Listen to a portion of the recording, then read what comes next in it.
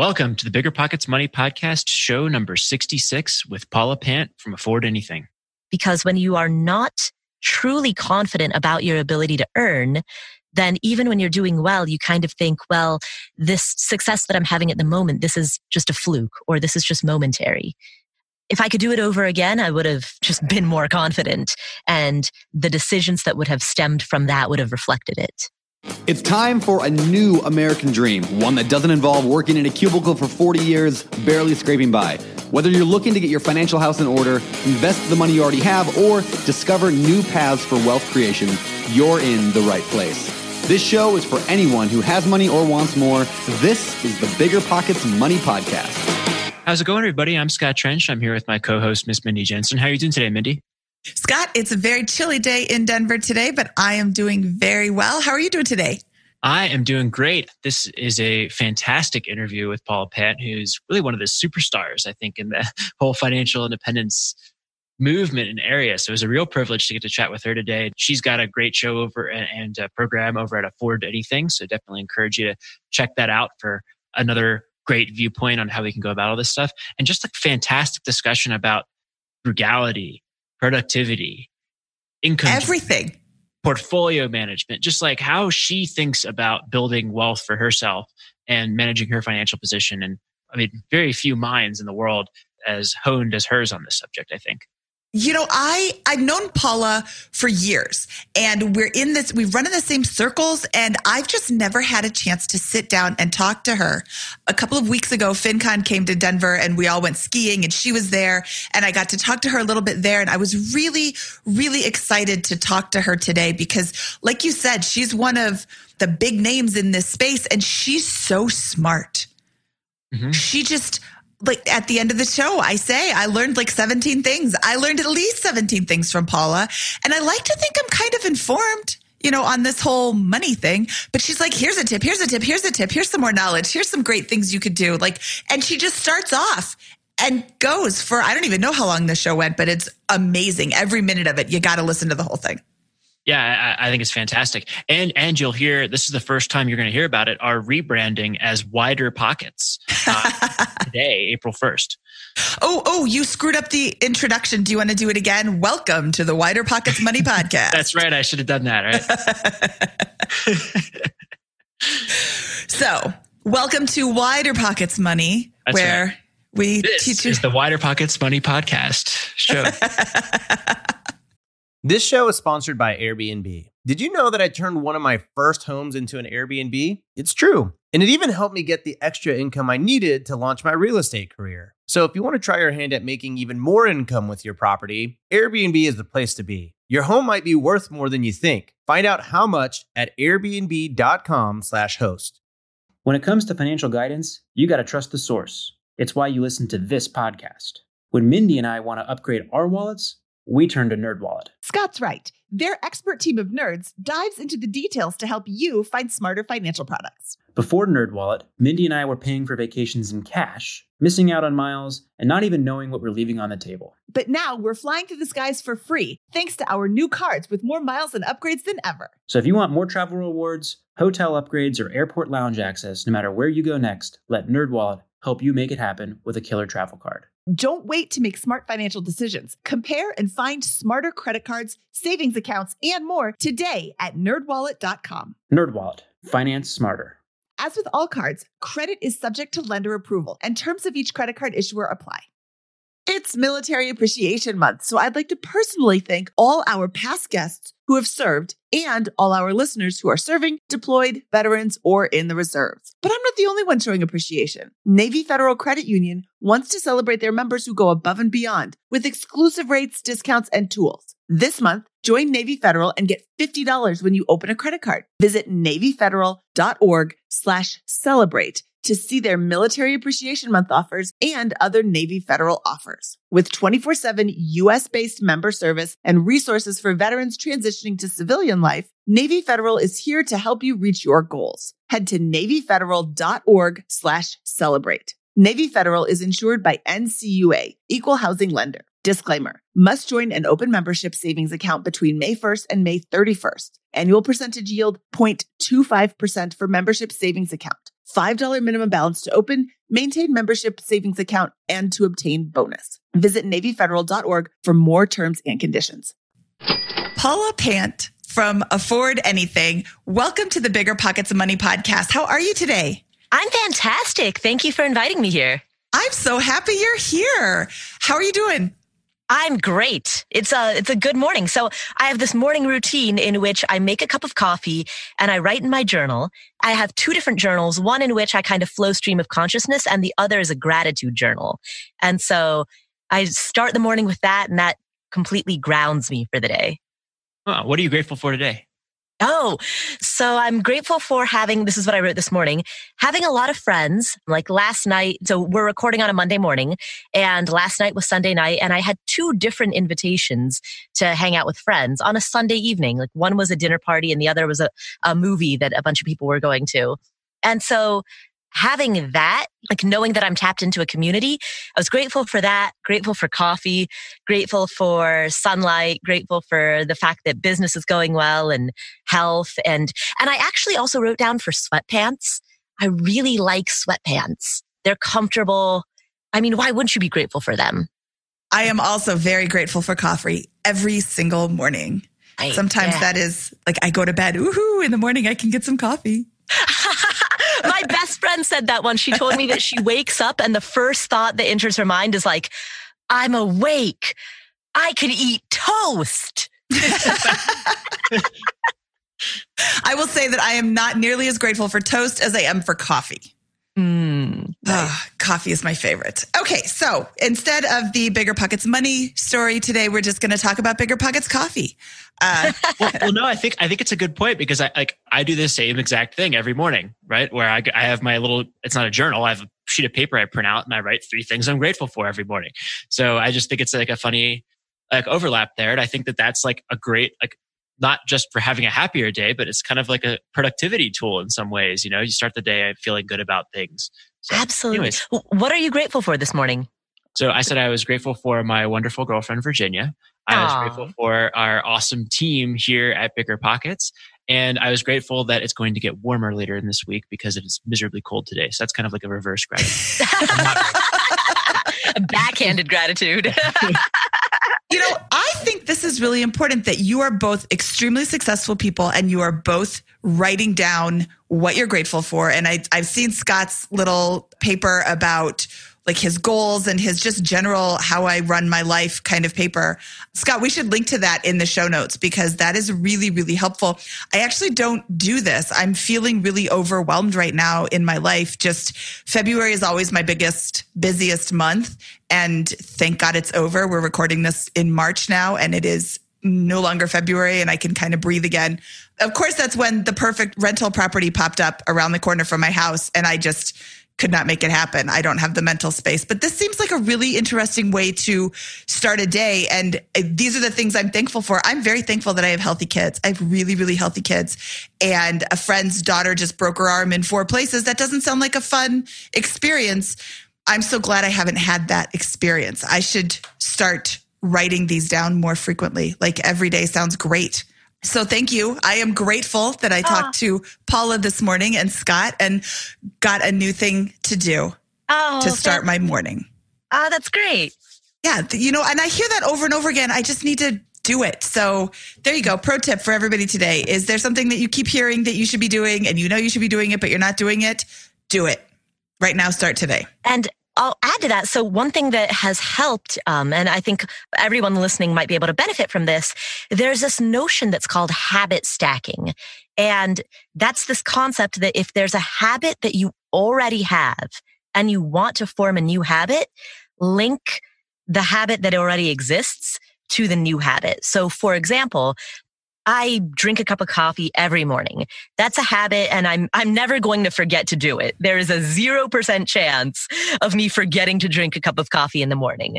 And so when I wanted to start a journaling habit and a writing down gratitude habit, I linked it to my cup of coffee. So I make a cup of coffee and then I sit down and I journal. And I'll even say there are times when last week I was traveling, I was in Los Angeles. And for like just various reasons due to routine changes, this sounds awful, but there were a couple of mornings when I did not drink a cup of coffee. And those were the mornings that I did not write down any gratitude. So that's one way to like make sure that a new habit that you want to develop sticks is, let the existing habit be the cue or the trigger that leads to the next one. While we're on this topic, do you have anything else? Like, so you do a stream of consciousness journal and you do a gratitude journal, right? Mm-hmm. Are those linked to anything around your goals that you're trying to work towards? No, not at all. I just let the stream of consciousness one, I just let it free flow. And so the stream of consciousness one, I use a day planner, and there's blank space for each day. And that limits the amount that I can write. Like, it kind of sets the container. I can't go overboard and spend 45 minutes writing in it because there's only so much space for that day. At the same time, I'm not going to write too little in it because I feel the need to fill the allotted space for the day. And so using a day planner kind of gives me those parameters of this is exactly how much I'm writing for today. And there's no plan to that. Whatever comes out of the pen is what comes out of the pen.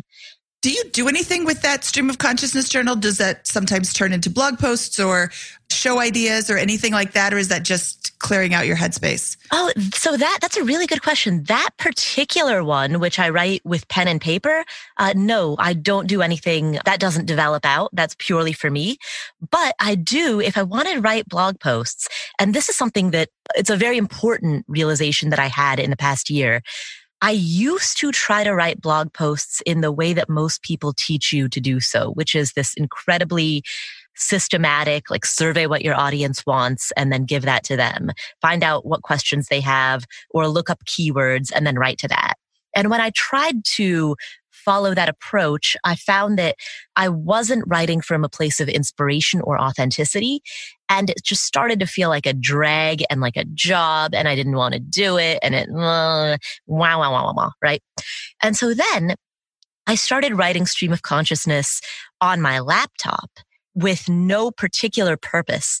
And when I do that on a laptop, I found that then I often would stumble upon ideas that could be developed out into blog posts. And those were far more authentic and inspired. And as a result, resonated with more people. They're not keyword optimized. They're not based on survey data, but because they're from the heart, they connect with more people. And I think they have a bigger impact. Like, ironically, they have a bigger impact because they're not trying to have a bigger impact. That right there, that is pure gold. If you're a blogger, write that down. Because yeah, when you try to write to a keyword, it comes across as authentic is a really great word. It comes across as very inauthentic when you're just trying to fill out the form to get the most views. Okay, well, we normally ask you to walk us through where your journey with money begins, but this is fantastic. Walk us through your morning. I love the tip to take your current habit, which is drinking coffee, and you're just drinking coffee. I can write in a journal as I'm drinking coffee. Those are two things that can be like connected together. Yeah, absolutely. So that advice came from a writer by the name of James Clear, who wrote a book called Atomic Habits. Actually, it came from two people, James Clear as well as Charles Duhigg, who wrote The Power of Habit. So that stemmed out of both of those books. And they're both great books. So for anyone listening, I recommend them both. But they very much make the point that a habit fundamentally is cue, action, reward. And so whether you're trying to form a new habit or break a bad habit, break it down into those three elements. What's the cue? What's the action? What's the reward? So in Charles Duhigg's case, he found that the cue was that every day at around 3:30, he would be at his desk and he would just start to feel a little bored or feel restless. So his cue was time, location, and emotional state. Time was 3:30, location was desk, emotional state was boredom. Those were the cues. And then the action that he took was eating a chocolate chip cookie. And then the reward was that brief hit of dopamine that you get when you eat a chocolate chip cookie. Although ultimately that was a quote unquote bad habit because he was starting to gain weight from all of those chocolate chip cookies. And so once he was able to take this chocolate chip cookie habit that he had and break it down into that granular level, he then kept the same cue. The cue was unavoidable, right? It's always going to be 3:30. He's going to be at his desk. He's going to feel bored. And he kept the same reward, which was that hit of dopamine in his brain, and found a different action that would lead from A to B. And so in his case, every day at 3:30, he gave himself permission to get up from his desk, walk around, chat with colleagues, step outside if it was sunny or nice. Like he gave himself permission to take that break. And so he still had that reward without the cookie. How have these habits kind of impacted your success? Like what are some of the other habits that you have maybe outside of writing? So I will say as a disclaimer that I in no way imply that I'm excellent at this or I'm highly imperfect. But there have been many times in my life where I've either temporarily formed habits that have served me well. So meditation is one that I've been off and on with. Yoga is one that I've been off and on with. Exercise. And I realize that to people listening to this, they might be thinking, wait a minute, you just asked about success. Shouldn't my answer be, clacking on a laptop or looking through, I don't know, P&L statements, but really these elements of healthy living are they're the cornerstone, I believe, to productivity. 10 years ago or 15 years ago, I think it was fashionable for people to believe that they were robots and to try to muscle through it or to power through it and think, if I can just team no sleep, right? If I get up early and work late and run myself ragged, then that means that I will be successful. But truly, if you try that, you end up with diminishing returns. You may be sitting in front of a laptop, but your mind is not there. Your mind is not focused. And people often blame social media or the internet for distraction. But the reality is, before the social media or the internet existed, people still zoned out. People still sat at their desk and built a chain of paper clips. Or you remember when printer paper used to have those two sides on it, like the little sides that had that you would have to peel off of each sheet of printer paper, and then you could actually make little designs out of those. You could fold each one over the other and make little origami designs. Okay, anybody under the age of 30 has no idea what I'm talking about. But yeah, I'm thinking to myself, I don't think Paula's old enough to remember the dot matrix printer. I'm just barely old enough. Like if you're 35, then that was like an early childhood memory. Well, what I think we're kind of getting at also is this sense that like in today's world, like I remember when I was a kid, right? There wasn't all these electronics everywhere. Like every waking moment now as an adult, if I want to, I can be entertained or educating or learning or doing something at all times. There's like, if I'm waiting in line at some place, I can be doing something. But like previously, there was periods of boredom you have to kind of fill with this kind of stuff, I think is kind of what I'm hearing. Right. Yeah. And so that's also a good point. There's a writer by the name of Cal Newport who wrote a book called he's written many books, but the book called he wrote is the one which he talks about this concept. In order to focus, it's important to embrace those small moments of boredom. So for example, when you're in line at the grocery store, rather than checking your phone, just be in line and notice. Like pay attention to your surroundings, notice the people around you. When you're at the gate at an airport waiting for your zone to be called, don't be on your phone. Just sit there at the gate and people watch. When you press the elevator button and you're waiting for the elevator to show up, don't get on your phone. Just wait for the elevator to show up. And by embracing these small moments of boredom, number one, there's no actual productivity hit that you're going to take. Like realistically, how much are you going to get done between when you press the elevator button and when the elevator shows up? Nothing. But by embracing these small moments of boredom, for lack of a better word, you train your mind to be better at focusing, to not constantly be jumping from entertaining stimuli to entertaining stimuli.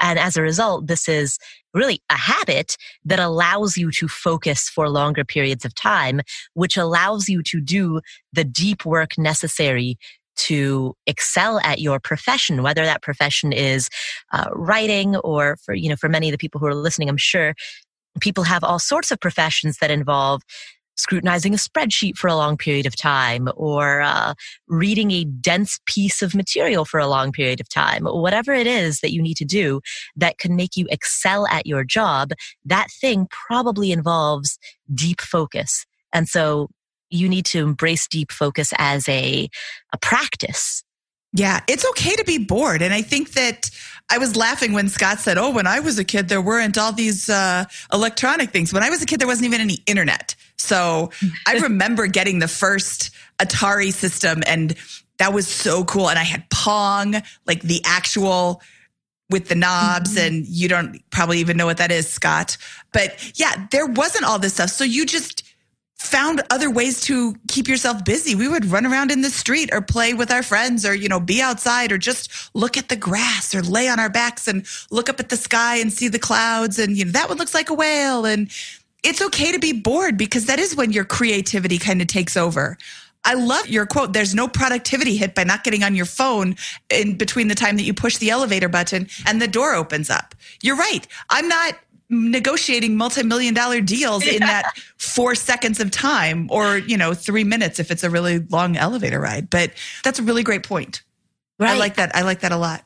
Right. Absolutely. And sometimes there's this fake productivity where you feel as though you're being productive because you're responding to a tweet or unsubscribing from some piece of junk mail that's cluttering your inbox.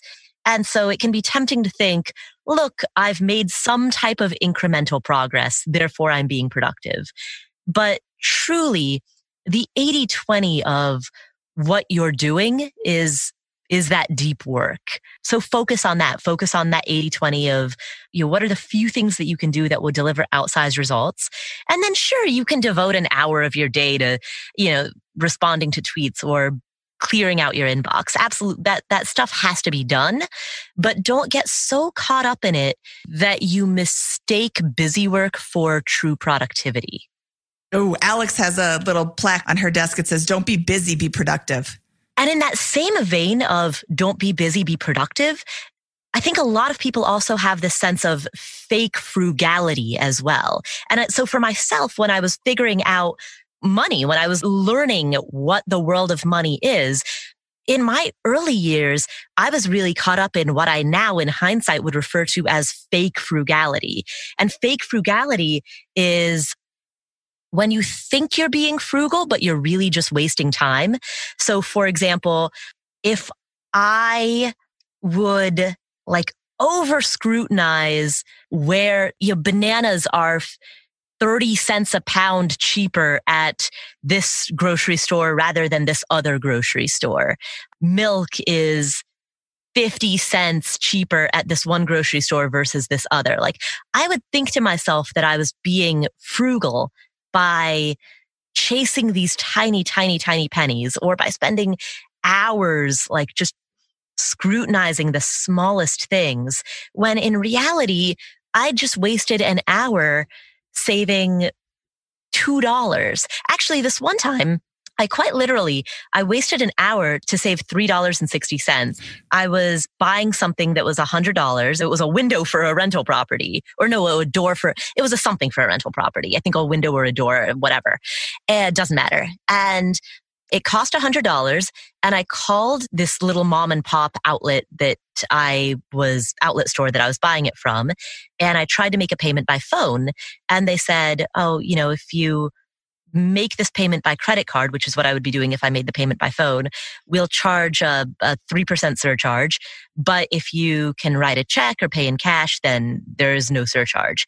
And so in my mind, I was like, cool, I can avoid a 3% surcharge if I just drive 20 minutes there, pay by check, and then drive 20 minutes back.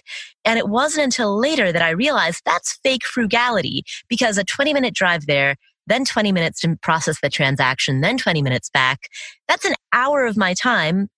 And a 3% surcharge on a $100 purchase is $3. So I just wasted an hour of my time to save $3. I did the math and it worked out to $3.60 exactly was what I saved. And that is a perfect example of fake frugality. And I did that so much when I was younger. And I think that really stemmed from, honestly, a place of insecurity, because I, at a fundamental level, didn't believe that my time was worth very much. And so when your time is worth nothing, then devoting it to penny pinching seems like the rational choice. Because if at a deep level you don't believe in your ability to earn more and to advance, then of course you'll just want to pick up the pennies at the bottom. And so in hindsight, fake frugality, fake productivity, those are all pulled from the same cloth, so to speak. That's really, really important that you said you didn't think your time was worth money. And I do a lot of the rehabs on my house myself and with my husband. And what I hear over and over from people is, oh, well, your time could be better spent. Well, yes and no. It depends on what I'm doing and what is it going to cost versus what does it cost me to do. But that's really, really important. Your time does have a value because your time is limited. And, right. You only get 24 hours in the day. I have not yet found the loophole that gives you more than that. I need it, but that's the only amount that you have. The fake frugality, that's really funny. I did that with gas prices. I would drive across town to save 2 cents on a gallon of gas until one day I finally figured out there's like 10-ish gallons in my car. And I just saved $2 by driving all the way across town. And I sat at all the stoplights and I sat there and got frustrated. And, oh, why is this taking so long? And $2. No, that's 20 cents. That's at 20 2 cents. That's 20 cents. 20 cents. 20 cents it cost. So yeah, no. Now I would just, wherever I go, I don't even pay attention to the cost of gas. I need gas. It's not like I can go without it. My car won't run on banana peels or, whatever they did in the Back to the Future Part 3. It only runs on gas. So I just go to the gas station and put it in there and whatever, because my time is worth more than 20 cents. First of all, there's a Back to the Future Part 3? Yeah, it's a trilogy. Sorry. What? Second of all, it's funny that you give that example of the gas station, because literally just the other day, I went through exactly that thought process. But for me, the 2 gas stations weren't across town. They were across the street. Because you know how they often build competing gas stations at the same intersection? So I was at an intersection. I pulled into one station. I looked across the street and I noticed that the station across the street had gas that was 2 cents a gallon cheaper. And I thought about, I'd already parked my car at a gas pump. So I thought about getting back into my car, starting the car, pulling away from the pump and crossing the street. And then I realized it would be 20 cents. So I made the conscious decision not to do that.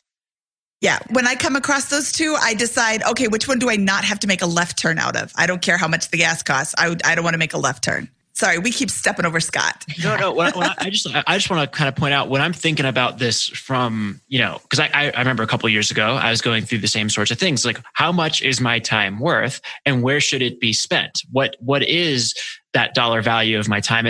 And like, understand that that's a fluid number, right? Like that number is lower for you, right? You should be spending more time on saving money or working extra hours or whatever it is when your time is less valuable. And as you move toward financial freedom, your time, as in a financial sense, does become more valuable, right? Because you can command more earning power. You do have more income coming from passive assets, all that kind of stuff. So how do you kind of think about that and how has that evolved over time? Oh, that's a really good question. So one thing that I struggled with a lot is that when I'm honest with myself, I see all of my inefficiencies. And so I can see all of the moments where I'm zoning out. I see all of the moments. I'm not necessarily watching TV or any of those examples that people often cherry pick as time wasters, but I'll still spend far too long. I'll spend 5 extra minutes in the shower above and beyond what's like, strictly speaking, necessary. Or I'll spend just a little bit too long getting dressed. Or I'll just kind of zone out and get distracted. And then the next thing I know, 15 minutes have gone by. And so for a long time, I had a really hard time outsourcing things. And I still do, to be honest. I still struggle with this every single day. A very hard time outsourcing things and a very hard time saying no to income producing opportunities like freelance assignments or gigs that I could possibly get, because I would just think to myself, well, if I could just improve my productivity, then I could do it all.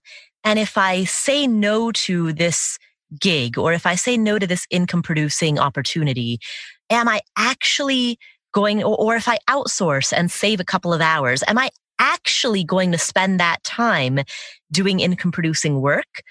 Or will my number of working hours stay the same, but now I'm just paying extra.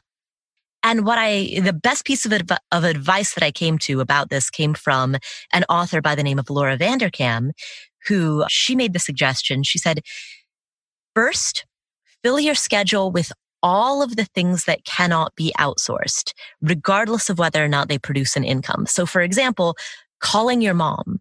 You cannot pay somebody to call your mom on your behalf, right? Exercising. As much as you want to, you can't pay somebody to exercise on your behalf. So fill your schedule first with all of those things. And then if there's time remaining, then fill your schedule with the things that can be outsourced. But that I thought was a much better framework than this narrow framework of if I outsource 2 hours, can I then replace those with 2 income producing hours?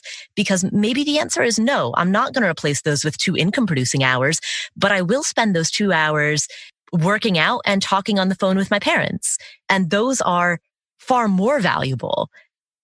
That's really powerful. I'm thinking, as you're saying this, I'm thinking to myself, spend time with my kids. I can't really outsource that. I mean, I can have somebody watch my kids, but then I'm not getting the interaction with them that I want to have. And exercise always gets pushed to the back corner. Right. Exactly. And those are the unique things that only you can do. Like somebody else can mow the lawn. Somebody else can scrub the inside of the oven. Although apparently ovens are self-cleaning now. I just learned that. But somebody else can do those things, but only you can have the emotional heart-to-heart conversation with the people that you love. Only you can lift weights. Nobody else can do that for you. No, I love it. And I think that like this is fundamental to kind of building a scaling infrastructure for your time management, right? Which is directly correlated to your other goals in life, right? Including your financial goals and all that kind of stuff, right? Like absolutely right. You have to exercise. You have to have relationships with the ones that you love and put the time into those things. But then like within the rest of that bucket, right? Those things that can be outsourced that you can place a dollar value on, right? Like, I don't know, painting a rental property, right? One of the great things about this business of rental property investing or that kind of stuff is that you can kind of make that determination at that point and say, hey, my time is worth $20, $30 an hour right now, right? So it is worth my time because I have to pay somebody more than that to do this particular task. But as time evolves, maybe that becomes less and less true. My time is now worth maybe $100 or whatever it is that you kind of judge as time goes on. Now it's time to hire those things out and kind of insource them. So I love this thought process and kind of how you can fill up first with the things that can't be outsourced and then move on to those next things and make a conscious decision about that. Right. Exactly. And the other piece of it that I often think about is what is more scalable? So I came to this crossroads where, as some background, brief background about my job history. So I graduated from college in 2005. And I went to work at a newspaper. My starting salary was $21,000 a year. That was in 2005 dollars, as I like to joke. Ooh. Because so often I hear people say like, oh yeah, I also made $21,000 a year starting salary. It was in 1975. Yeah. And I'm like, very different $21,000 back in 1975. You could buy a house for that. Exactly.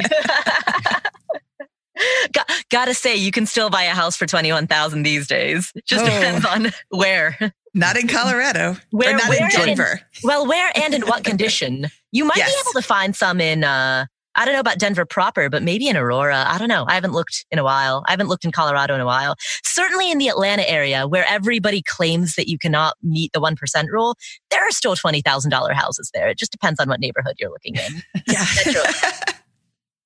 Okay, so you started as a journalist at $21,000 a year. Exactly. And I think this is where a lot of my like penny pinching habits really formed. Like if I forgot to bring lunch to work, then rather than buy lunch, I would go to the grocery store and just walk in laps around the aisles, eating the free samples that people were handing out. Oh man. What was your position like at that point? Did you have like student loans or was that where you kind of... No, fortunately I did not have student loans. So I had that big advantage going for me as a 21-year-old. I do believe that I still could have done everything that I've done if I'd had student loans, but it would have taken longer, right? That would have been the first hurdle to clear. So fortunately, I didn't have to clear that hurdle, but I was starting with a $21,000 salary. And I eventually bought a $400 car. And when I say that, people are like, you mean $400 a month? And I'm like, no. I mean $400. That was the cost of the car. He wanted $450 for it, but I negotiated down. Did it run? It did. It ran. It was older than me at the time. It was a 23-year-old Toyota. It was in Colorado. I was living in Boulder, and it was so rusted through that the body was so rusted through that you could sit inside of the car and reach your hand out of parts of the body and Nice. reach the outside world. And so in Colorado, as you can imagine, when it snowed, I mean, it was winter wonderland inside of the car because the car was not weatherproof. So anytime it snowed, I was just like sitting on these really wet seats. The seatbelt, this is not recommended because this is very dangerous, but the seatbelt had frayed to the point where it no longer existed. And it was a 4-speed manual, and I'd never driven a stick before. So that was the car on which I learned how to drive a stick. Where were you living for this? Like what part of Colorado? What city? Oh, so I was in Boulder, Colorado. I lived with a bunch of roommates in an apartment. My share of the rent was $400 a month. Yeah. And I was fortunately like walking distance to work. So I didn't actually have to drive that car very often, but, I joined the Denver Press Club, which met in downtown Denver. And so for trips like that, sometimes I'd take the bus if it was snowy outside, but other times I would drive that little rust bucket of a car to these networking events at the Denver Press Club on the hopes that, maybe one of these would allow me to escalate up to a high-paying job like working at the Rocky Mountain News, which eventually collapsed. What was your trajectory over the first for how long did this situation go on? Okay. So this is actually, in hindsight, this is how I started to escalate. So I mentioned I would go to these networking events at the Denver Press Club, and that was where I learned about this organization called the Society of Professional Journalists. And so making $21,000 a year, I saved enough money to pay for myself to go to conferences. They had an annual conference, and I would send myself to their conferences. That was me investing in myself and investing in my career. And when I was at these conferences, the way that the tracks were broken out was newspaper, magazine, radio, TV, and then they had this track called freelance. And I had never heard of that before, that concept. And so out of curiosity, I just started popping into some of these conference tracks that were on the freelance track. And that was when I discovered at a conceptual level that it was possible to earn money outside of W-2 employment. That concept was totally new to me. I had no idea that that was a thing. And so once I learned that, I thought, that's interesting. And so I started contacting various journalists in the Denver Boulder area and inviting them to go out to coffee and just asking them how they got started. And from that, I started landing my first couple of freelance assignments. And once I started doing that, I was a freelance writer. I was writing I wrote for Boulder Women's Magazine for a little bit. I wrote for Dining Out Magazine. I wrote for Awards and Engraving Magazine, which is like an industry publication for people in the engraving industry. So I just took whatever I could get. But the pay was significantly better. I was making the equivalent of between $50 to $75 an hour doing this freelance work. Whereas in my normal day job, I was making $21,000 a year. So I could see very quickly that I had better opportunities for income and better opportunities for quote unquote advancement, so to speak, through freelance work. And so by virtue of doing this, really this did two things. Number one, I made extra money that I could save up so that eventually I could quit my job. And number two, by doing this freelance work, I saw that it was possible. And while working a day job, developed the confidence to believe that I could be a full-time freelancer. And so I quit my job in 2008. And at the time that I quit, I was making $31,000 a year. And that's the highest salary that I ever earned as somebody else's W-2 employee. But during those 3 years, I'd also been freelancing, making up to $75 an hour as a freelancer. And that was instrumental for both of those reasons that I just named, for the savings that it allowed me to accumulate and for the confidence that it allowed me to build. And so 2008 to 2010, I didn't really do a whole lot. I traveled. I worked a little, like I freelanced a little bit, but I wasn't really throwing myself into it. And in 2010, that was when I threw myself fully into this idea of, I'm really going to develop a career out of this. I'm really going to go for it. I'm going to be a full-time freelancer. And from the point at which I started taking it seriously, it took from that point 18 months into the future of that I actually started making six figures as a freelancer, which is mind-blowing to, take this kid who had been making $21,000 a year driving a $400 car to now making six figures self-employed. That was mind-blowing. And to me, that was proof of concept of the power of self-employment, the power of entrepreneurship.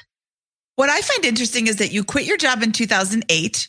I don't know if you know this, but there was some things going on in the world. And quitting a job in 2008 was not necessarily the smartest move from somebody looking outward on your choices.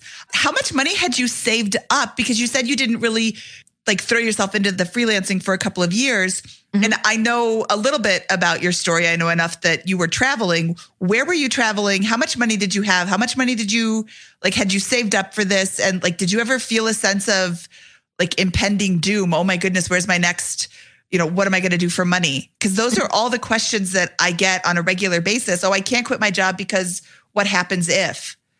Yes. So I had about $25,000 at the time that I quit my job. I went to countries where the dollar exchange rate really worked in my favor. So Egypt, India, Cambodia, Laos, those are places where the US dollar goes a lot further. And I still, even now, in the back of my mind, I always know all right, if I'm in trouble, if things get rough, I can always go to a nation where the dollar exchange rate works in my favor. And maybe I can't live there forever, but if things get rough and I need to cash up, I'll go to Vientiane, Laos and spend 6 months there. That's always an option. And there's a certain psychological relief that comes from knowing that possibility is out there. And I know that for the people who are listening to this, that might sound intimidating, but things are only intimidating if you haven't done them before. Yeah, that's true of buying rental properties. That's true of starting your own business. And that's true of spending 3 months in Goa or in Kerala or, some part of the world where the dollar just goes a lot further, in Myanmar. And this is, this is something that Christy and Bryce said in episode 55. They do the same thing. When something happens to their portfolio, they just look at where they want to be. Oh, okay, we really like Thailand. Let's go there for a few months. Yeah, exactly. So what brought you back to the United States? I just wanted to be back. You know what I missed that I didn't expect to miss? I missed Costco. I got to the point where I really missed Costco, and I missed having a water kettle from which I could make my own tea. And I wanted a cat, those little comforts of having an established home rather than constantly hopping from guest house to guest house. That was what I wanted, by the time I came back. And when was that? What year was that? That was 2010.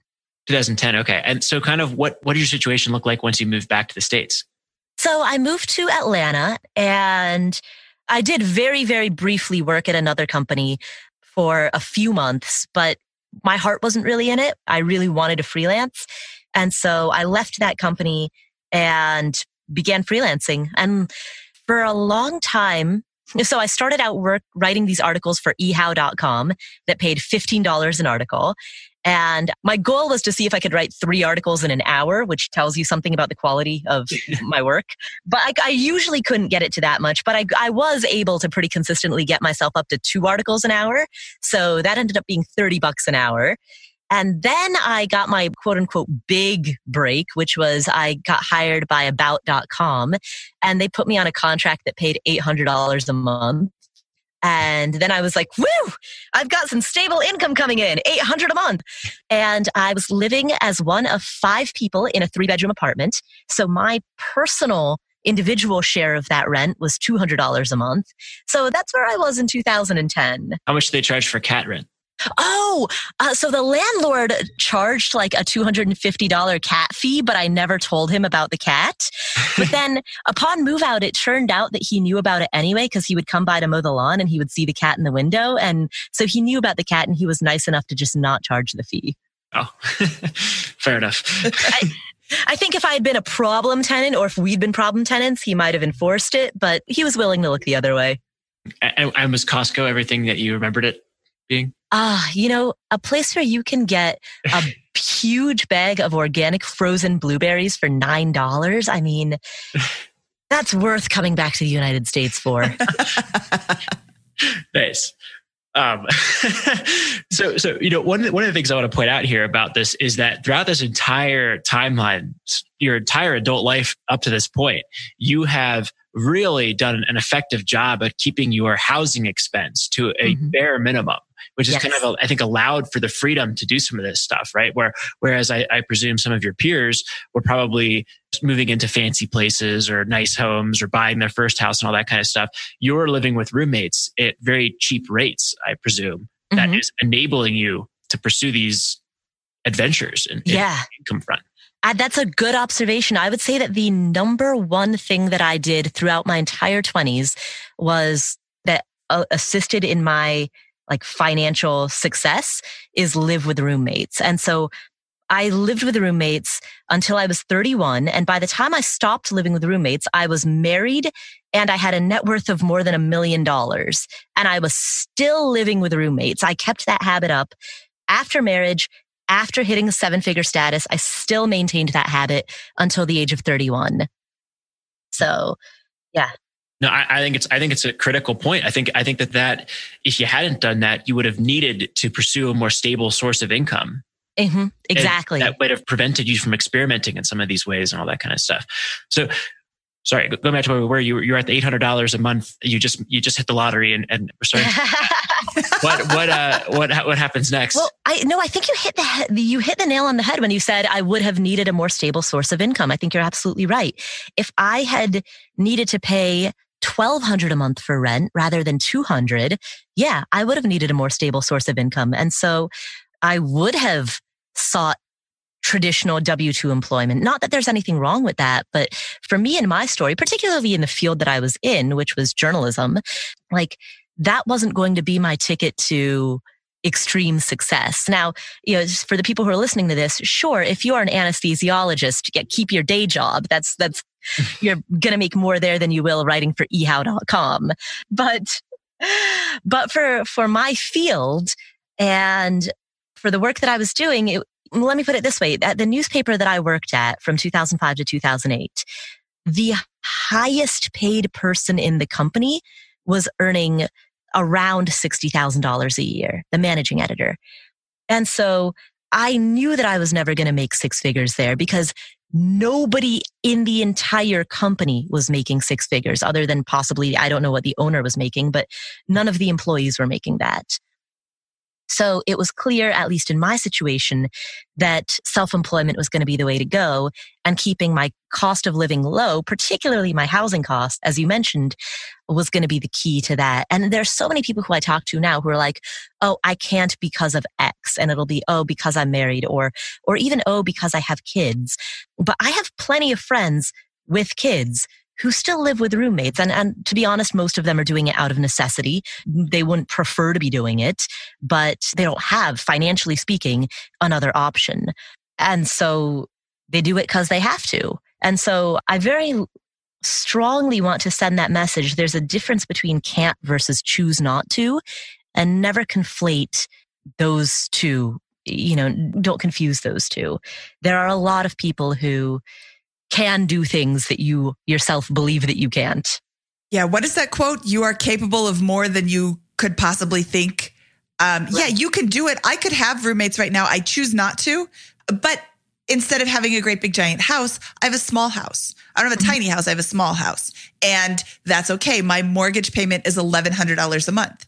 And I really like having a small mortgage payment. So I choose, I do a different, I don't have the great big house. I have the small one instead. But, same general concept. My housing costs are very low. And don't forget your transportation costs were also very low with your one-time fee of $400. Exactly. for the pre-air conditioned car. Oh, that's a great way of describing it. Yes. I think the lesson that the takeaway though is that you want to make it big, like Paula Pant. You got to put in the dues with the low lifestyle expenses for as long as it takes to kind of get your foundation set in a scalable income path, right? Right. That scalable income always comes with uncertainty, right? Almost every single circumstance, unless you become a doctor, in which case it becomes with 9 years of or whatever you want to call med school and residency. And it's a really long time. Right. Okay. That said, though, so part of the takeaway is, the frugality, keeping your expenses, particularly your housing costs and other fixed costs, keeping those low can definitely create the parameters that allow for success. But that being said, as I just mentioned, I have a lot of friends who have a very, very cheap lifestyle and they're not making 6-figure incomes or building 7-figure portfolios, right? Like frugality is necessary, but not sufficient. So it's that combination of living as cheaply as possible while also escalating your earnings and focusing on the income side. It's that 1-2 punch. And you can think of it as a sports metaphor, playing defense and playing offense, right? I have a lot of friends who play a very strong defense. They're living very frugally, but they're also not making much. And they have, at this point in their lives, no sign that they will ever make more. So that super frugal lifestyle alone is not going to help them advance. This show is sponsored by Airbnb. Did you know that a long time ago, before I ever started my real estate business, I turned one of my first primary residences into an Airbnb? And that's the extra income that I needed from Airbnb that gave me the confidence to go out and work for myself and eventually quit my 9-to-5 job. And now I have dozens of Airbnbs all over the country. I've even partnered up with the old David Green on a recent property in Scottsdale to take our portfolio to the next level. And of course, we host it on Airbnb. But you don't need to be a full-time real estate investor to start on Airbnb. As a matter of fact, I was self-managing 10 properties while working my 9-to-5 job, so I know anybody can do it. Think about it this way. You're looking for extra income and going on a vacation. Wouldn't it be great to rent out your space and let your property pay for itself while you're gone? I did this one time. I pitched my wife and my roommate, because we were house hacking, on the idea of renting out our home, and it paid for all of our expenses on a trip to Mexico City. So go and give it a try. It might just change your life, just like it did mine. And I really do mean that. Your home might be worth more than you think. Find out how much at airbnb.com/host. It's Military Appreciation Month, so I'd like to personally thank all our past guests who have served and all our listeners who are serving, deployed, veterans, or in the reserves. But I'm not the only one showing appreciation. Navy Federal Credit Union wants to celebrate their members who go above and beyond with exclusive rates, discounts, and tools. This month, join Navy Federal and get $50 when you open a credit card. Visit NavyFederal.org/celebrate to see their Military Appreciation Month offers and other Navy Federal offers. With 24/7 U.S.-based member service and resources for veterans transitioning to civilian life, Navy Federal is here to help you reach your goals. Head to NavyFederal.org/celebrate. Navy Federal is insured by NCUA, Equal Housing Lender. Disclaimer: must join an open membership savings account between May 1st and May 31st. Annual percentage yield 0.25% for membership savings account. $5 minimum balance to open, maintain membership savings account, and to obtain bonus. Visit NavyFederal.org for more terms and conditions. Listen up, business owners. Here's some quick math. Fewer costs equals more profit. The problem? You're spending more than ever on operations, materials, deliveries, software, and more. So why not reduce your costs and headaches with NetSuite by Oracle? NetSuite is the #1 cloud financial system, bringing accounting, financial management, inventory, and HR into one platform and one source of truth. NetSuite lives in the cloud, which means you can reduce IT costs with no hardware required. Cut the cost of maintaining multiple systems because now you've got one unified business management suite. You improve efficiency by bringing all your major business processes into one platform, slashing manual tasks and errors. It makes sense that over 37,000 companies have already made the move to NetSuite. Don't let rising costs sink your business's growth. By popular demand, NetSuite has extended its one-of-a-kind flexible financing program for a few more weeks. Head to netsuite.com/BPmoney. That's netsuite.com/BPmoney. netsuite.com/BPmoney. Saving for a down payment, a wedding, or just looking for extra money to invest? Monarch Money turns your budgeting woes into wins. That's why the Wall Street Journal named it the best budgeting app overall. Monarch is the top-rated all-in-one personal finance app. It gives you a comprehensive view of all your accounts, investments, transactions, and more. Create custom budgets, set goals, and collaborate with your partner. And now, get an extended 30-day free trial when you go to monarchmoney.com/pockets. Monarch's simple, intuitive design makes it easy to manage your money like a pro. Add a partner or family member to your account for no extra cost, so combined finances become a breeze. Customize your budgets and notifications, set up automatic rules for transactions, and more. After trying out Monarch for myself, I understand why it's the top-rated personal finance app. And right now, get an extended 30-day free trial when you go to monarchmoney.com/pockets. That's monarchmoney.com/pockets for your extended 30-day free trial. So let's go to 2010, when you decided that you were going to focus more on your freelancing and your generating income based on your, the articles that you're making. It doesn't sound like you stayed writing for eHow for $15 an article, because that's not really necessarily scalable. How did you scale? In 2011, I started a blog. And then in 15, 16? Sometime after that, I started a podcast. The brand is called Afford Anything. It's affordanything.com. And that, on a parallel track, also began over time to develop an audience, and the blog developed a readership, and then the podcast developed a listenership. And so I kind of had these two parallel businesses that were going both at the same time. One in which I was a freelance writer, and I was writing for mostly on various online websites. So I wrote for AOL Daily Finance, and I wrote for gemstep.com, which was a registered investment advisor based out of Silicon Valley. I wrote a bunch of, wrote and edited a lot of blog articles for them.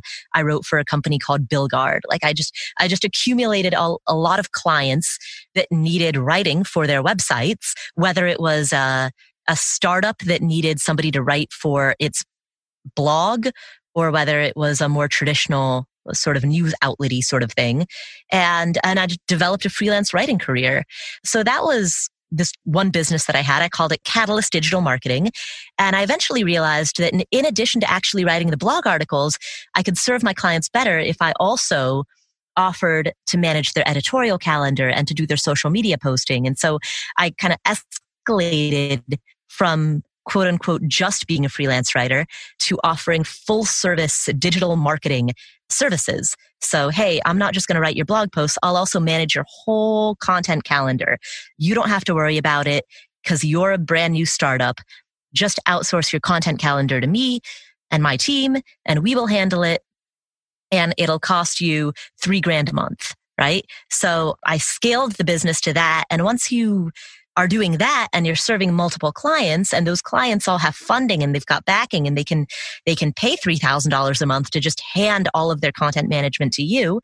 Well, hey, guess what? Now you've got a 6-figure business doing content management for all of these companies. And that's awesome. So I was doing that, and that was this one business that I had. And how long did that take to get from start to 6 figures? I'm sorry to... 18 months. From the time I started taking it seriously, 18 months. So I was doing it kind of a little bit without taking it very seriously for 5 years before that. But from actually taking it seriously, 18 months. Okay. I'll say approximately 18 months. I don't mean like 18 to the day. But I remember there were these two particular clients that I landed. One paid $3,000 a month and the other paid $2,000 a month. And both of those contracts hit almost exactly the same time. And so those 2 contracts, $5,000 a month, in addition to the about 5-ish that I was already making, that was the moment. That was the first time that I ever experienced a 5-figure gross revenue month. And that was an eye opener for me. Like, that was such a game changer that something like that was possible for someone who used to make $21,000 a year. And how much time were you spending doing this? Did your 6-figure income come from 60-hour work weeks, 80-hour work weeks? Oh, yeah, all the time. I was a stressed out basket case. So, and that was when I was really going through a lot of my mental looping around what's my time worth, because I couldn't let go of the identity of the person who made $21,000 a year. And that's always been one of my big financial struggles. It still is. Your image of yourself is often lags the current reality of yourself, because your image of yourself was formed from the several previous years. And those several previous years are a lagging or trailing indicator of your current situation, but it's hard to mentally catch up. And so that first 5-figure month that I had, that first month that my gross revenue topped 10,000, I still had this image of myself as somebody who made, $30,000 a year. And so I was just burning the candle at every end, because here I am running this business and then also trying to grow a blog, and then also driving to 5 different grocery stores because bananas are cheaper at one and milk is cheaper at the other, and refusing to outsource any of the logistics of my daily life. To be honest, it was exhausting. And if I could do it again, I would have valued my time more, but really at the core of that means that I would have had more confidence. Because when you are not truly confident about your ability to earn, then even when you're doing well, you kind of think, well, this success that I'm having at the moment, this is just a fluke, or this is just momentary, and this isn't going to last. So I need to clutch on to every penny for as long as I can, as hard as I can and as much as I can, because this is just a fluke, and I've got big imposter syndrome, and any moment now, this is all going to go away. So yeah, if I could do it over again, I would have just been more confident, and the decisions that would have stemmed from that would have reflected it. In terms of a timeline in years, how long did this kind of state continue for? So you got when did you get those 2 contracts, and how long did this kind of hustle and bustle of you're earning good money, but also really stressed out on every front? How long was that go on? So I landed those 2 contracts, the $2,000 and $3,000 contract in late 2012. And that hustle and bustle, probably from 2012 to 2015, those were really hard years, constantly stressed out years. And I remember, so there's this conference that all 3 of us all go to called FinCon. And I remember being at FinCon, and this must have been approximately 2015. And I was at the point where I wasn't really monetizing the blog very much. And I knew that it had potential, and I knew that it was more scalable than this content marketing business that I was running. And that realistically, I couldn't do them both. At that point, I'd been running my blog for about 4 years. I'd always wanted to podcast, but hadn't started one yet. And I was thinking to myself, if I could just kill this content marketing company, I would have enough time to focus on Afford Anything. But at the same time, as we discussed earlier in this podcast, I also, to be honest with myself, saw all of the inefficiencies in my life. I saw all of the times that it took me 10 minutes to wash my face at night, or all of the times that I would be cleaning up and I would pick up an old book or an old magazine, and then I would absentmindedly flip through it, and 10 minutes or 15 minutes would go by. To be totally honest with myself, I saw all of those, and I just thought, I shouldn't have to kill both businesses.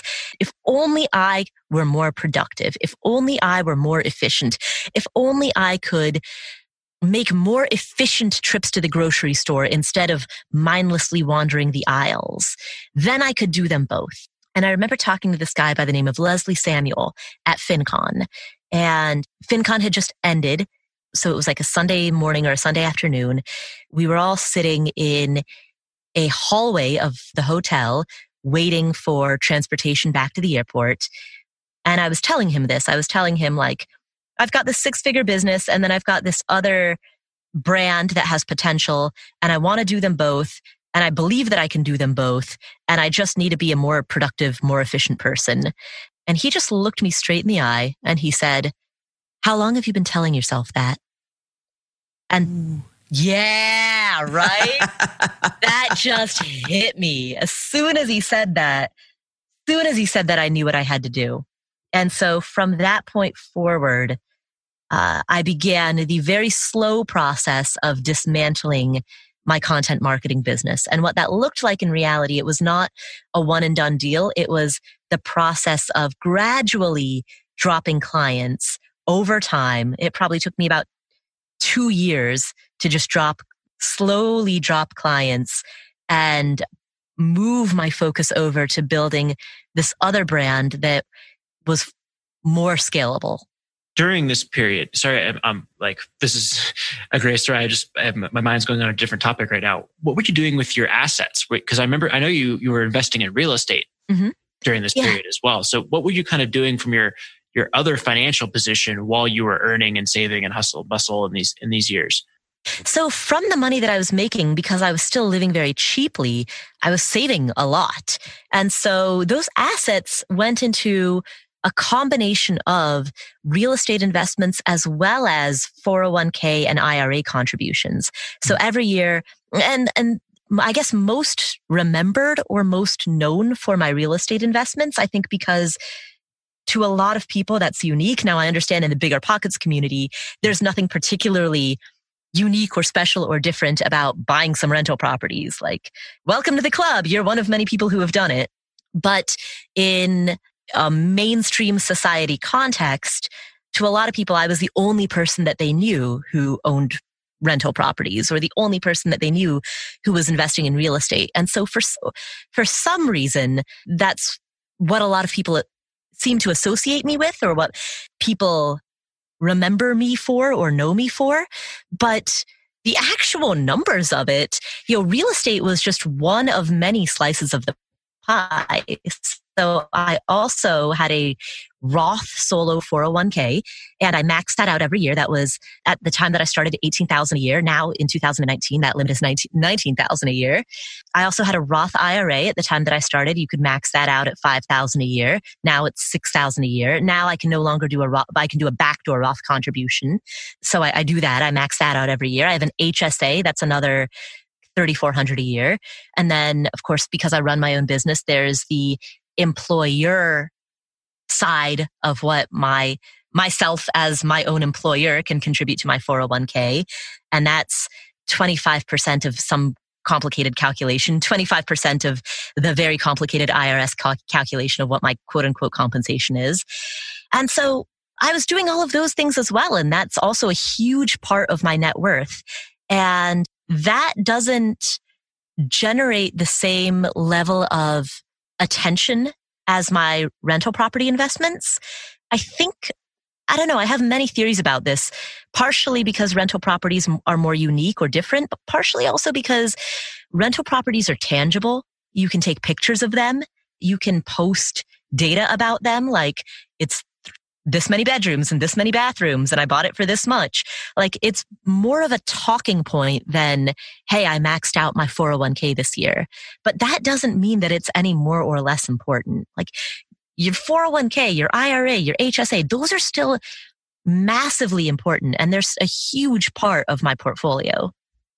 No, I think that that's a fantastic answer. And I think that what I'm trying to get at is just how are you thinking about asset management and portfolio design and all that kind of stuff as you're going through this period of earning a lot of money. And it sounds like your approach is, I'm going to be efficient in every area. I'm going to take advantage of all of my tax advantaged accounts first. Mm-hmm. Then I'm going to do HSA, get tax advantaged, all that kind of stuff. Then I'm going to have this pile of cash left over, and rental properties is one of several efficient things I can do with this large surplus of cash. I'm going to accumulate a bunch of this. Is that a right way to understand it? Absolutely. Spot on. Yeah. And I think that a lot of folks that are listening to Bigger Pockets in the show, you think, hey, the real estate is the central part of a portfolio, right? Well, I'm the same way as you, Paul. Real estate is one important part of my portfolio, but one of many parts, right? That's going on in my overall wealth building plan. And I think that's true of most real estate investors, right? Very few people that I've talked to only or have the vast majority of their net worth only in real estate. It's about the output of financial freedom and flexibility, not about which specific path you go down. Right, exactly. So in the world of traditional retirement planning, people often talk about traditional retirement. We're talking about retirement age 59 and a half plus. They talk about it in terms of the three-legged stool, which was, your tax advantage retirement accounts as one leg of that stool, your Social Security as the other leg, and then any pension that you might receive as the other leg. And so financial planners often talk about this three-legged stool. Well, for us, for you and me, and probably a lot of the people who are listening to this podcast, that is a multi-legged stool that consists of real estate and also tax advantage retirement accounts and also maybe some other businesses that you own that are a source of passive or semi-passive income. And also your mentality, the fact that you embrace the flexibility of, I'm just going to go rent out my primary home and spend 6 months in Medellin, Colombia, if things go bad or if I'm in a tough state. And I think that combination of all of the above is what creates true security. Okay, I'm going to go back to this. Just a moment ago, you said, I don't know why everybody associates me with real estate so much because there's so many other things. I know exactly why people associate you with real estate. It's because you're a woman and women don't invest in real estate according to, I don't know what, but there is this overwhelming feeling that women don't invest in real estate. And I get questions all the time and people send me notes all the time. It's so nice to hear from you, another woman who invests in real estate. And the BiggerPockets membership skews totally male. And to see somebody who not only is a real estate investor, but a successful real estate investor and female is different. It's odd. It's the yellow sock or whatever, the pink sock and the red sock and the white load. It stands out because it's different. And I want to say that you can be a successful female real estate investor. Look, here's one right. Here's two. 66% of the people on this podcast are successful female real estate investors. 100% of the people on this podcast are successful real estate investors. But also, real estate has this aura where you buy a property and you are instantly a millionaire. And that's not necessarily true, but it's a lot sexier than, I maxed out my 401k. Like you said earlier, that's not so exciting. And real estate is very exciting. So I think that's why it really sticks with you. But also, you're a successful real estate investor. And there's a lot of people who lose money doing it because they don't do it right. Right. How many properties do you own? So between myself and Will, we have 7 rental units plus a primary residence. Okay. And does the income from your rental units cover what you need to live? So in 2017, the rental units grossed $125,000 and netted $43,000 after all expenses, including debt servicing and all other operating costs. Okay. And you are around there? Are you comfortable saying how much you spend? How much I spend is kind of a moving target. Okay. But I would consider myself financially independent because $43,000 is, well, first of all, that's only the cash flow for my rental properties. That doesn't include the size of my other portfolio, right? So just putting it out there, as of July of 2018, between myself and Will combined, our combined portfolio was around $2.2 million. That includes equity in the rental properties as well as all 401k, all other investment assets. So about 1.1 million per person is, regardless of cash flow from rental properties, that's, if I'm 35 and healthy and I can't figure it out on $1 million, I've got some problems. I'm glad you said that. I totally agree. But with the cash flow just from the rental property, I am married and have 2 kids and fairly frugal-ish. And we spend around $40,000 a year. So I'm assuming that you, in your situation, in your life, you would be able to live off of $40,000 a year. Yeah, there's no reason why I wouldn't be able to live on $40,000 a year. Well, sure there is. You could have a big house and a big car and a brand new cell phone with an expensive cell plan and all the cleathes you want and, $1,000 makeup jobs and all that stuff. You can pay $1,000 for a makeup job? I don't know. Clearly, I don't know. I drive an 11-year-old Honda Civic and I live in a 2-bedroom condo, 1,600 square feet. Which is, to be honest, that's really big for my needs. I could live in half of this size. I love this discussion. It's like a compound effect of how do I maximize my income? How do I keep my expenses reasonable? And then they will grow over time as your financial position. The point of this is to live a comfortable life on your terms, exactly as you want, right? And then I'm going to have a holistic approach to wealth management from there. Where do you kind of think, once you wound down that business, like what was kind of the output of that exercise of kind of getting your priorities figured out from a business and financial perspective? And what did the situation look like maybe a couple of years following that crucial discussion at FinCon? Fortunately, the risk that I took paid off. And it was a risk, but when I wound down my content marketing business, I put more and more time into developing out Afford Anything and both the blog and the podcast. And that has paid off. I've run the Afford Anything podcast for about 3 years now. And last year, I'm just throwing all the numbers out there. And I want to explain to the audience, like, this is not me. The reason that I'm doing this is that I hope that this added transparency will provide an educational component. It's the opening the kimono. Ooh, well, that's a visual.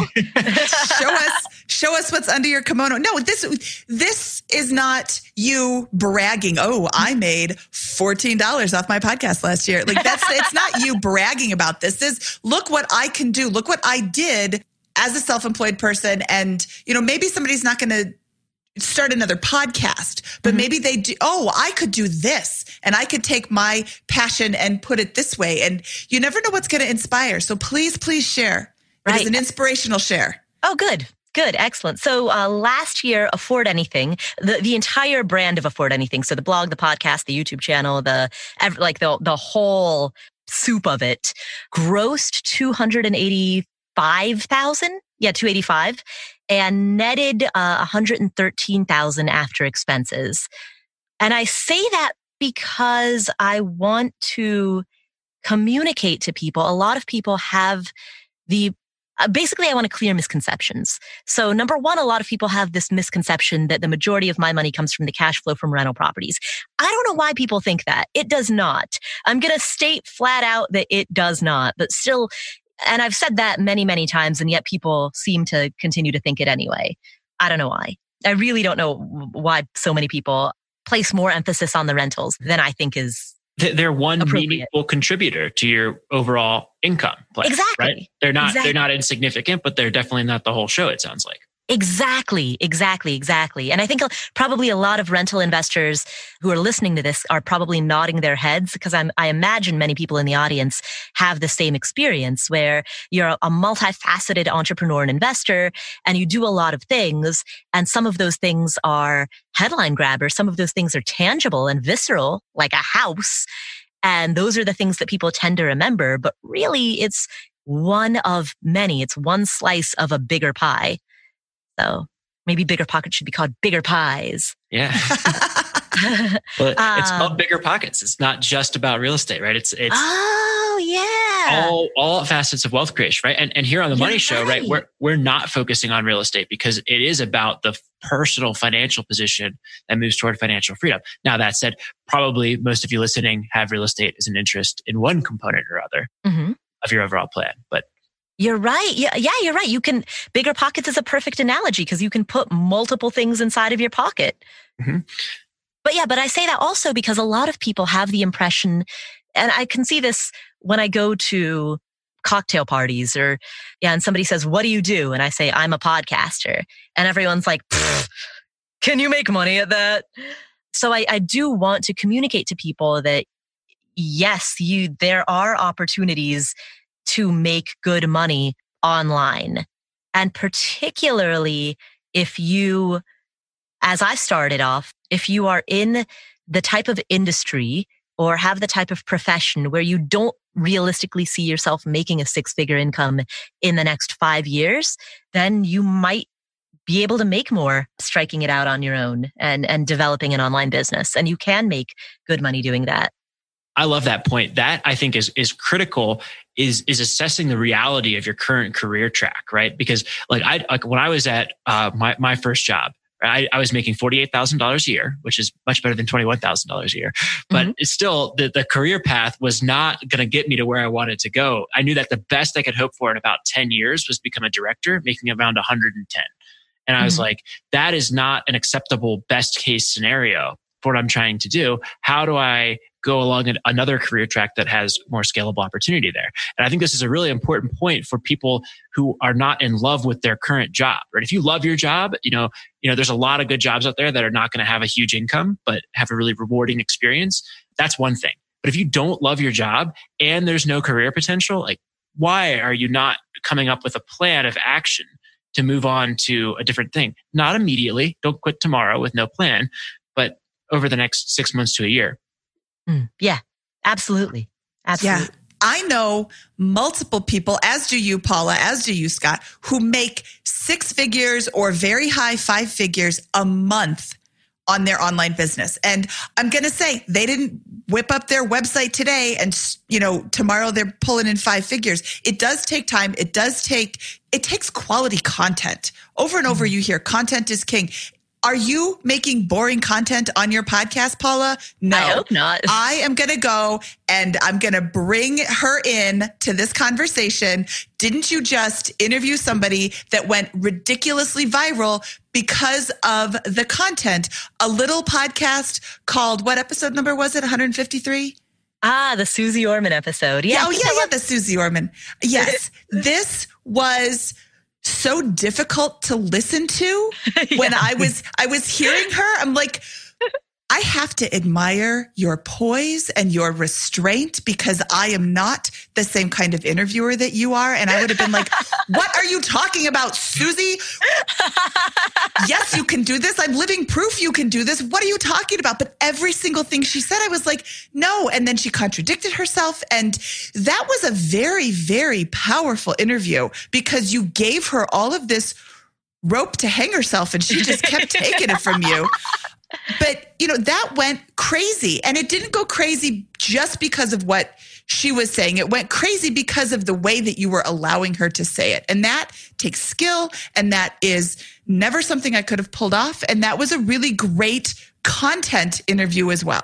Oh, thank you. Thank you so much. I really loved that. That was like, I loved it and I hated it. And that went crazy in a lot of different ways, but it was also really, really good information. And here's, a counterpoint to what all these other people are talking about.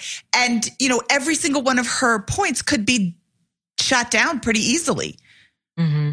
Yeah. I don't want a private island. Yeah, and for those of you who are maybe not familiar with the podcast, right? This is episode 153 of Afford Anything, featuring Susie Orman. Susie Orman has written 9 books, I believe. Her latest book is called Women and Money, but she's best known for being the host of the Susie Orman Show. That's right. So Susie basically says, hey, I hate the FIRE movement because you really need $5, $10, $30 million before you can feel comfortable retiring early, right? I hate it is the exact quote. An interesting perspective that I think a lot of us that are work on in the FIRE movement, and all this kind of stuff, and talk about money, would disagree with a lot of her points. But it was an interesting, different perspective. And I think it was a great listen. And to Mindy's great point, you do a fantastic job, Paula, of hosting the interview and asking great questions and making it clear. I don't agree necessarily with these things. My job is the interviewer. Thank you. Yeah. So go ahead and listen to that show. Thank you. Yes. And there were follow-up shows. But what the point I'm trying to make is you need to make good content in order to make money off of your online business. So first, be interesting. You can have a blog, you can have a podcast, and if nobody listens and nobody reads, and it doesn't really matter, you're not going to make very much money off of that. So, be interesting. And this circles back perfectly to what we were talking about at the beginning of this interview, which is writing from a place of inspiration and authenticity, not just writing for the keywords or the search strings or surveying your audience and writing whatever they want you to say. If writing is the physical manifestation of your thoughts and feelings, then what's going to emerge is going to be much higher quality than something that you have tried to do in a formulaic way. Love it. Perfect. Yeah, you don't stir up a debate of a lot of questions if you're writing about something that you think is going to be the keyword of the day. You get that when you write about something that people disagree with strongly with you, and you have a point that you want to defend just as strongly on whatever it is, right?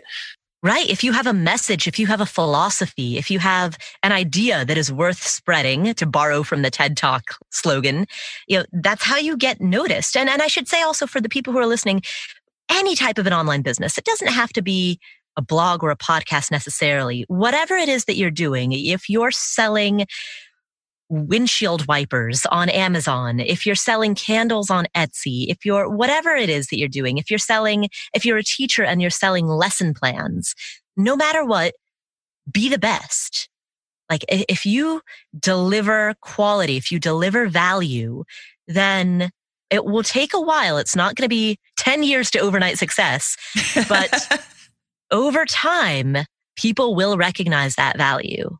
Yep. I love it. I love it.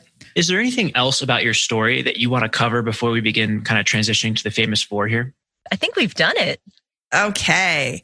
It is now time for our famous 4 questions. These are the same 5 questions we ask all of our guests. 4 questions and a demand. Up first, what is your favorite finance book?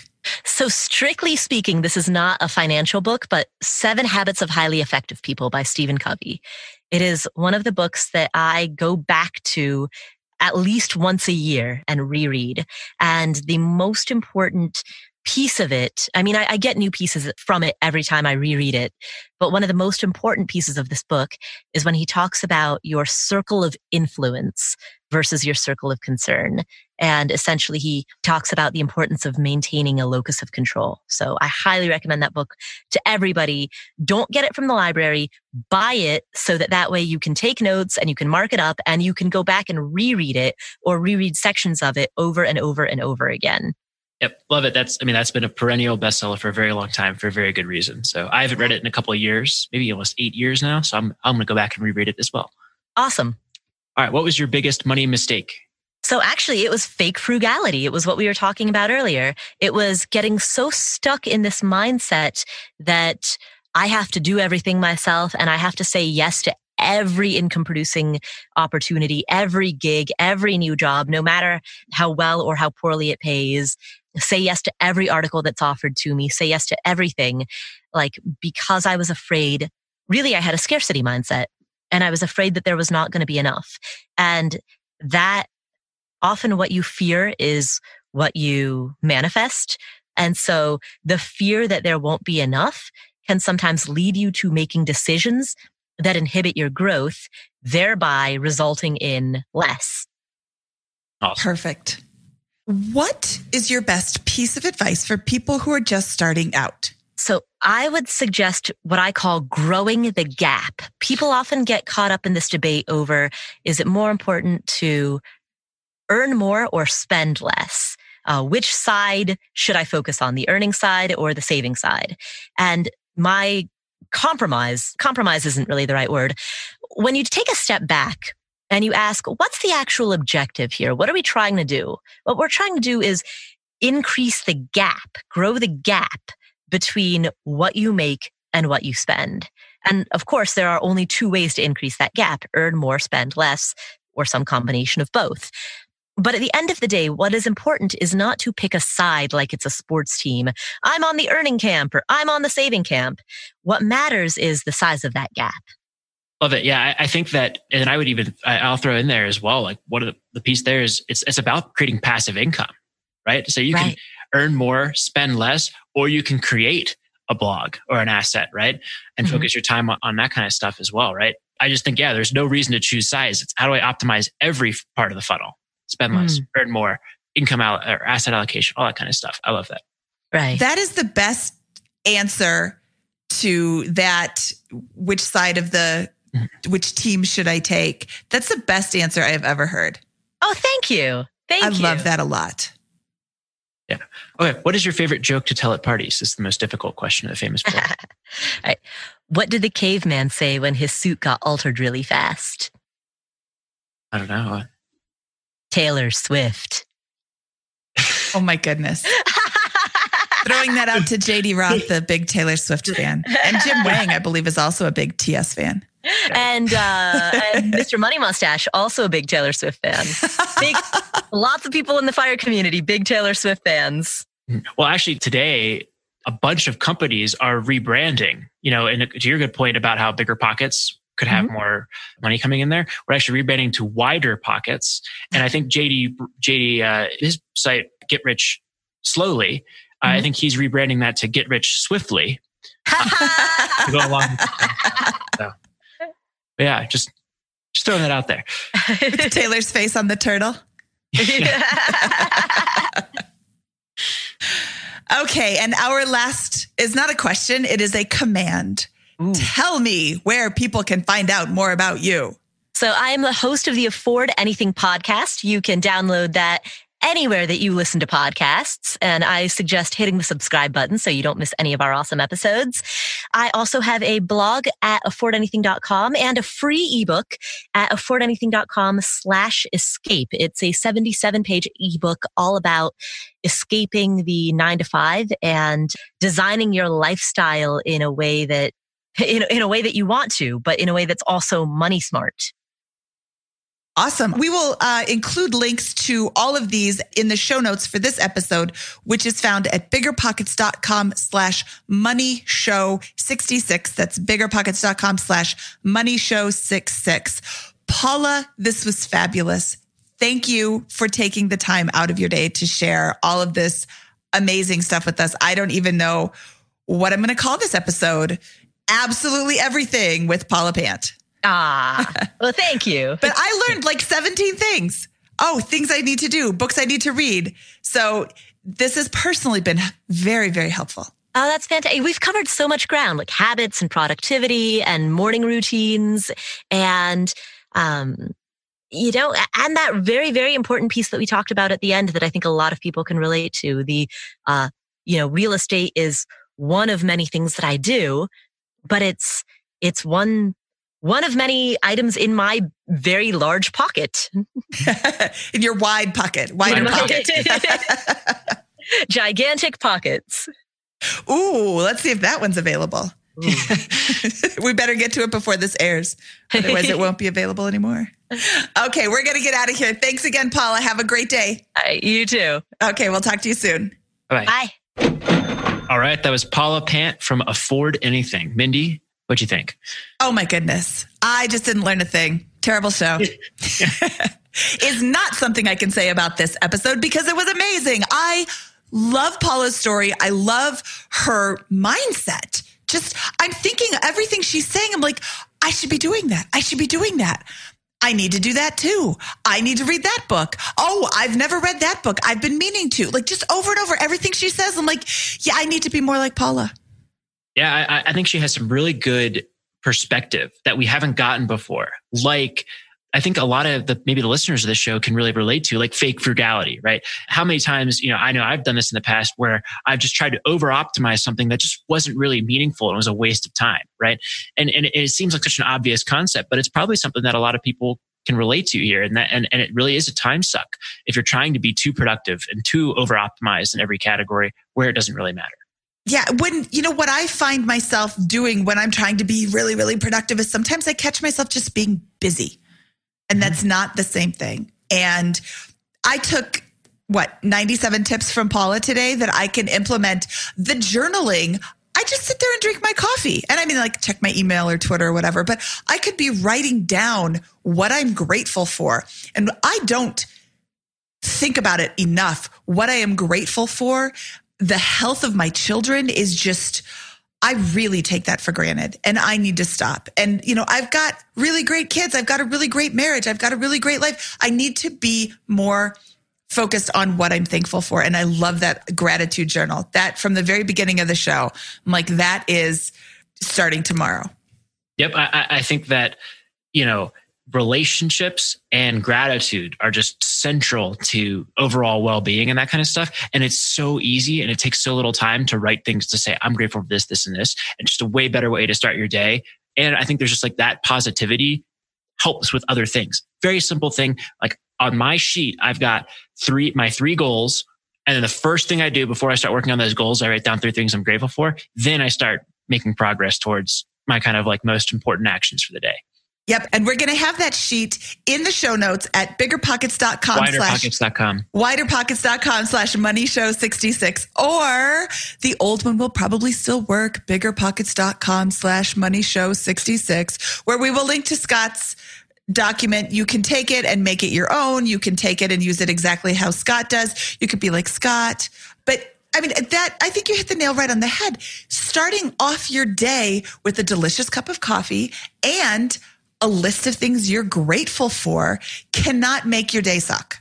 Yeah. And I think it's just kind of funny, a little tip that Paul and I share in terms of how we kind of start our day and go about things. And I think it does make a difference over time. Well, I kid you about your age, but you're super, super smart and very successful. And I have to say that at least some of this is attributable to keeping your goals and writing down your goals and keeping them forefront in your mind. And with so much going on in the world, it's so easy to forget about one thing that you were supposed to do. And then you're like, oh, crap. Yep. It's never a time commitment. It's not really a time factor to make that progress towards your goal. It's literally the phone call or the simple action you need to take that just has to get done. Yep. Anyway, should we get out of here? We should. From episode 66 of the Bigger Pockets Money Podcast, from episode 66 of the Wider Pockets Money Podcast, this is Mr. Scott Trench and Mindy Jensen, and we are gone. Bye-bye. Bye. P.S. April Fools were obviously not rebranding as Wider Pockets. Although, do we still have that link up, Bigger Pockets Love? No, that's it. The links now don't work on any of that. The links don't work, but the article is still there, and the article is hilarious. A few years ago, Scott wrote an article for April Fool's Day called Bigger Pockets Love, where he pretended we were going to start a dating service because who wants a cash flow negative spouse? That can really cripple your real estate aspirations, I think. Yes, or your financial independence aspirations. A cash flow negative spouse, not the best choice. So yeah, we'll link to that in the show notes too. It's a very funny read. You should read it. Okay, now for real, let's get out of here. Bye, Scott. Bye-bye.